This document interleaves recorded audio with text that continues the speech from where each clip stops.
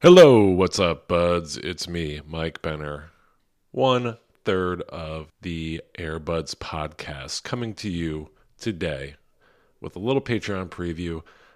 If you go to patreon.com/airbudspod, you can hear the whole thing. But today, we're going to give you a little clip of one of our favorite things, which is Peter being miserable about the Cleveland Cavaliers.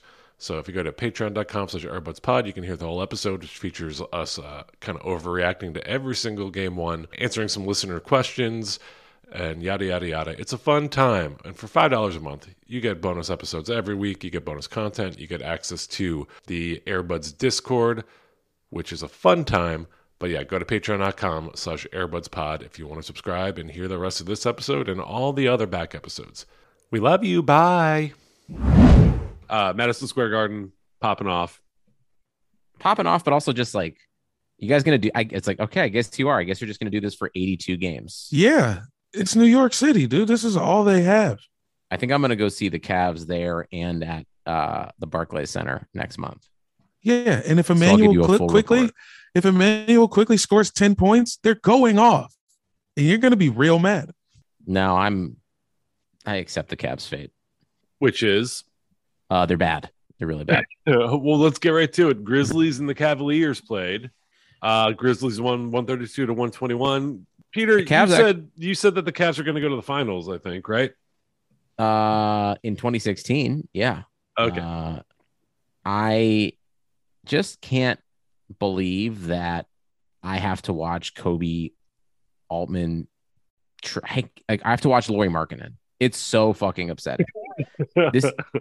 This team would actually be legit interesting if I just didn't have to watch him play basketball. Like they have too many people, and they fucking started Lauri Markkanen over Isaac Okoro, which is insane because, as I said on Twitter yesterday, Lauri Markkanen is the Kevin Love of Cedi Osmans. He is so fucking useless.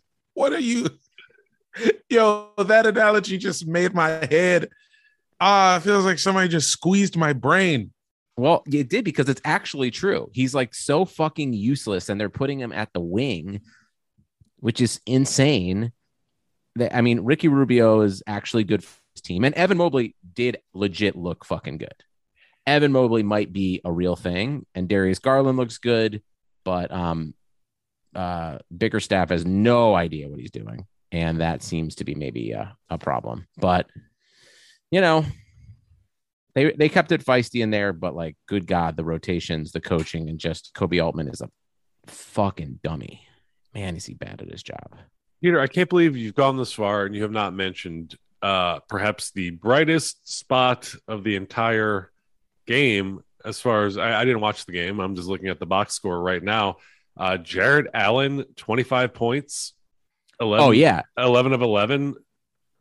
Allen and Mobley is like a great front court. It's a really good front court, and like they just need to actually do a fucking they just need a fucking wing.